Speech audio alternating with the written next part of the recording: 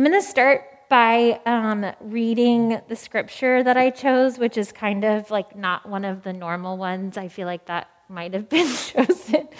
But if you want to open up your phone or Bible, whatever you're using, to 1 Thessalonians, which I really didn't know a lot about and kind of did some reading on, 3, 9 through 13.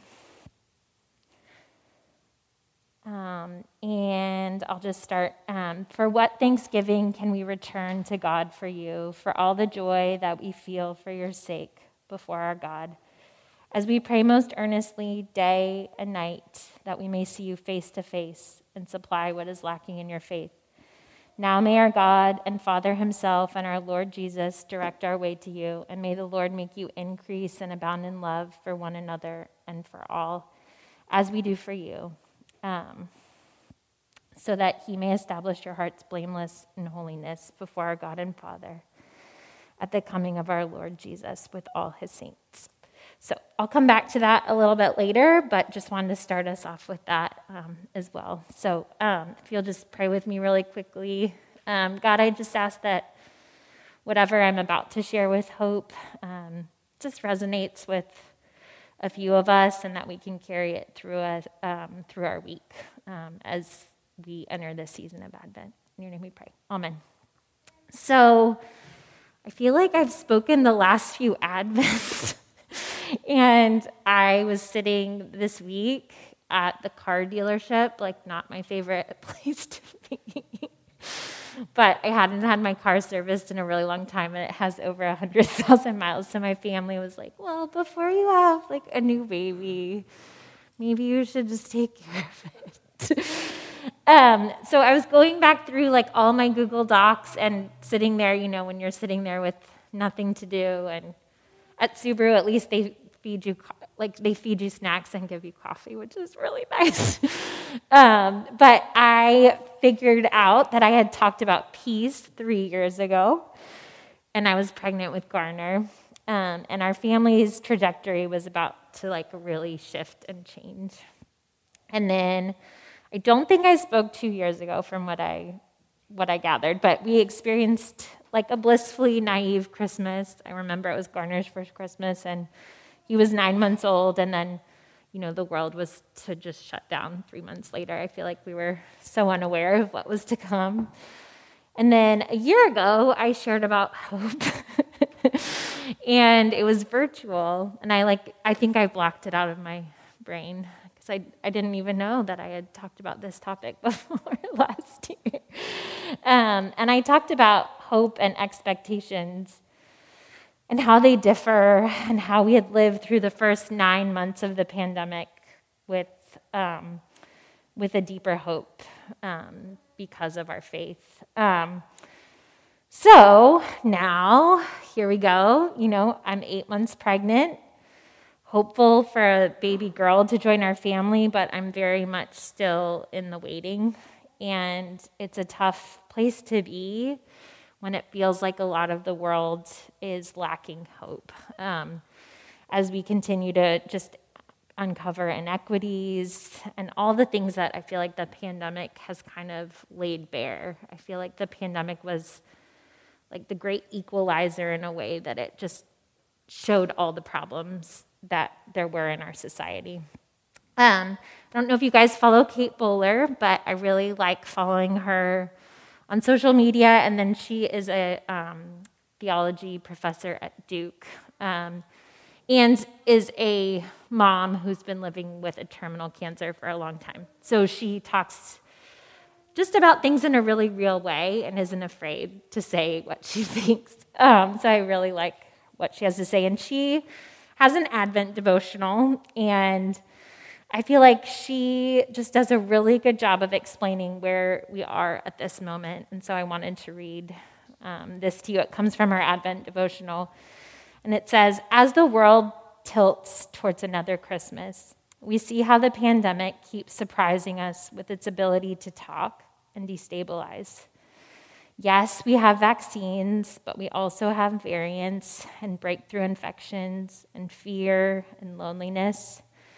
Yes, we have booster shots and more little ones are getting access, but not everyone. So many are deprived, either by circumstance, geography, or misinformation. We see economic progress, but also troubling supply chain issues and job losses with unprecedented pressures on teachers and healthcare workers. Yes, there have been frightening epidemics before in the world, but none so political and ideological. This unspeakably long crisis has torn families and friendships and communities apart. The stumbling blocks of our frail humanity are laid bare. And yet, the long dawn of Advent begins, for now is the season of an ever-growing and ever-kindly light, the one that lets us see reality more clearly.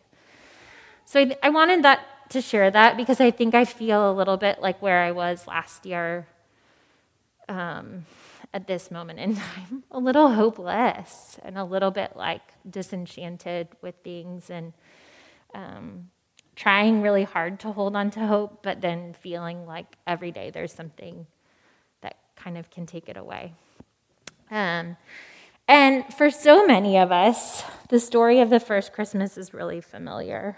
We've heard it so many times that I almost think we're immune to the hope that it offers. And this year, I set up, I have these Playmobil nativity figures that I found on the curb last year walking around our neighborhood. And I got them out of the box, and Garner just immediately took them all apart, took the hair off, took the clothes off, started rearranging them, the wise men became the shepherds, the baby Jesus and the angel lost all everyone lost all the parts. And then he recently got into a bin of Legos, and so it's all ended up in the Lego bin as well. And I feel like I'm trying to still teach him, even with these figures that he wants to deconstruct and take apart, that this is the reason that we have all of these decorations up. He's really into decorations at the moment, and he just goes around saying, "I love decorations," when he sees inflatables or things around our neighborhood. And so, yeah, just kind of reminding ourselves that this little nativity is the whole reason for all of it. And like Holly had mentioned in her welcome message, it's the process of giving birth and welcoming a new family member is really messy. And Garner is about to experience a lot of that messiness. The author of the devotional, John Pavlovitz, he talks about how we romanticize Jesus' birth experience, but like all births, it was really chaotic and really messy. As much as we want to plan and think that it's going to go according to, the preferences that we've set up beforehand, it usually doesn't. And in my own life, I'm trying to do the same thing about childbirth, which for me, the first time didn't go the way I had planned. And it's an unknown that I really don't have control over. And when I think about it all the time, then I only get myself stuck and hopeless in things going the same way that they went for me the first time. And so I'm really trying to reframe my own narrative of what is going to happen. And I think it's helpful for us to think how we can reframe the narrative of the Christmas story so that we see hope that wasn't there before. So I want to go back to that scripture that I read to you at the beginning. And if you notice the subheading at the top, it said Timothy's encouraging report. And I read a few commentaries on the passage that gave me a little bit more of a sense of why I felt like it was important. I didn't really know a lot about this book of the Bible, and I was like, oh my goodness, I feel like I don't know if I've ever studied it before. But things weren't easy in Thessalonica for Christ followers or for Paul or for Silas. And everyone was being persecuted for their faith. in the previous verses. And in reading a few commentaries about it, love, joy, community, and holiness were all themes that were mentioned, and I feel like two of these are Advent themes. And I feel like verse 10 to me stands out the most. It says, as we pray most earnestly night and day, that we may see you face to face and supply what is lacking in your faith. I think we miss seeing each other's faces. I think we miss, I feel like we all have maybe like things that are lacking in our faith because of the loss of community that we've experienced. And I feel like it just spoke to me as we're continuing to navigate our new normal in this almost post-pandemic world. So I wanted to close, and those were just my thoughts on hope. And I feel like I wish I had the answer for knowing how to be more hopeful right now, and I don't know that I do. But I just know that it's there if only we're present enough to notice it and to see it, and to trust that it's there.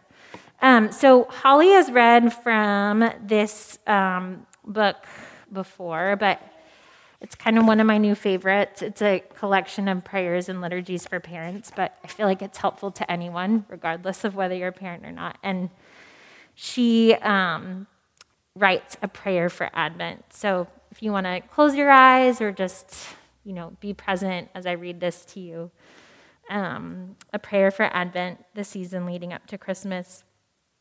O come, Emmanuel. We enter this time of Advent with holy anticipation. We enter this sacred season with bated breath. O come, Emmanuel. We're prone to get tangled in sparkling lights and glittering tinsel, lost in to-do lists, swallowed in the seas of ribbons and restless hearts and weary souls. O come, Emmanuel. Our nights have not been silent, calm, or bright. We've been up late, squinting at the stars, trying to make sense of the hurting world our children will inherit, and our weary hearts in it all. O come, Emmanuel. We see the wonder etched in our children's eyes, and we ask for our grown-up anxieties to be set free as we await the day to celebrate the God who made a way. O come, Emmanuel. Ignite in us the awe of a child, looking into a manger scene as we wait on the promise of the coming infant king in a humble stable. O come, Emmanuel. The whole world waits for you. We are at war with each other and ourselves. We have clung to our idols of power and pocketbooks, and we cry out for the ways that we have reflected King Herod, even as we ache for you, Prince of Peace. O come, Emmanuel. Help us light the candles and illuminate the darkness within us, O light of the world. Be with us as we recite these stories with our children of shepherds and angels and peace for all people. Ring the bells of righteousness, of justice, of hope. O come, Emmanuel. Help us prepare the way in our hearts and in our home, in our family and in our children. As we hang stockings and ornaments, as we frost cookies and tie bows, we know your peace can't be bought or packaged. O come, Emmanuel. We anticipate great news that we so desperately need. Break into this world again and again and again, like you did so many years ago. Bring joy to the people, hope to the hopeless, light to the darkness. And may we and our children prepare you room so that we may be instruments of your peace. O come, Emmanuel. We thank you for this time of anticipation and for the glimmers of your light, spilling in even now among the ornaments and the candy canes. We thank you for this time of together. Help us to get quiet, to get small, so that we can make space in our souls for the newborn who will illuminate the darkness and change everything. O come, Emmanuel.